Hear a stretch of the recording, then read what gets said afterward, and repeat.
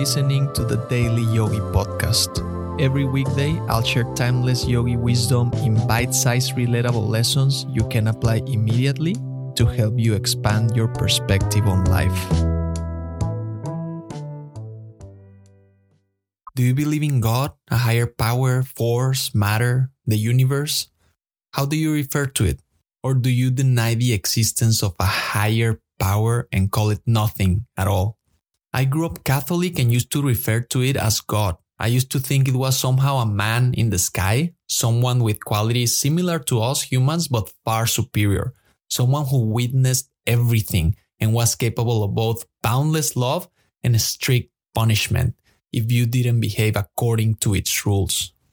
The yogis believe that God, or the Absolute as they prefer to call it, transcends such primitive feelings, representations, and characteristics popularized by the churches of the world. There's an entire branch of the yogi philosophy that delves into the nature of reality, known as Jnani Yoga.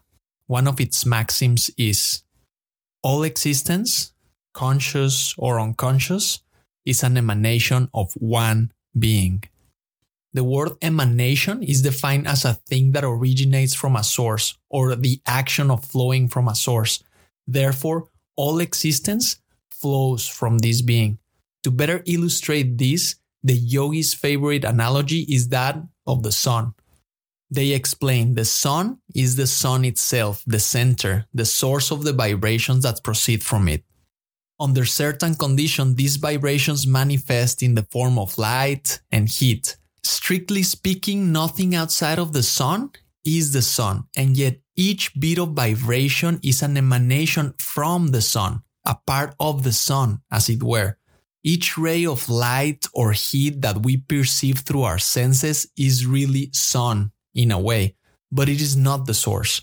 The ray is the sun in this sense, and yet the sun is not the ray.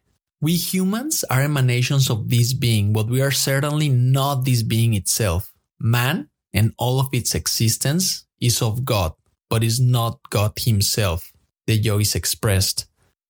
They know that the love of this absolute being extends to all relative beings, regardless of whether they love it, worship it, or believe in it.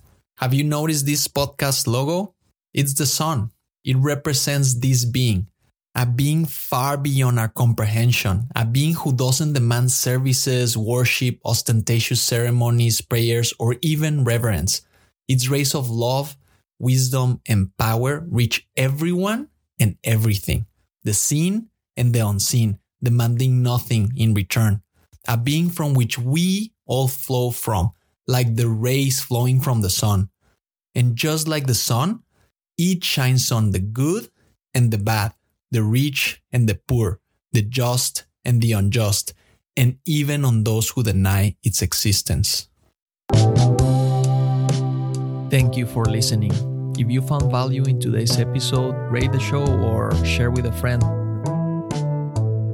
And remember, take this reflection into the silence, and I'll see you next time.